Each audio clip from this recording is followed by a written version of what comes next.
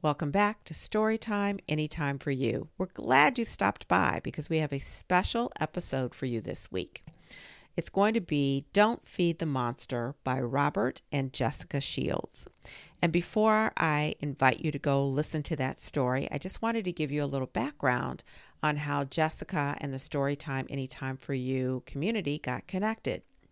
A friend of mine put out a call to his network of friends to let them know that we were interested in identifying more stories that we could bring to our listening community, and that authors were welcome to read their own stories, or they could give us permission to read the stories.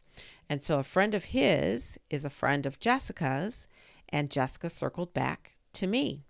We had a delightful conversation. She told me about her book. I read a little bit more about the book and thought it was a perfect one to bring to Storytime Anytime for You. And we're so thankful that she agreed and that she has read her book for us. So leave this episode, go find the episode entitled Don't Feed the Monster, and enjoy it. And as always, we encourage you to find inspiration, education, and entertainment on the pages of books. Take care.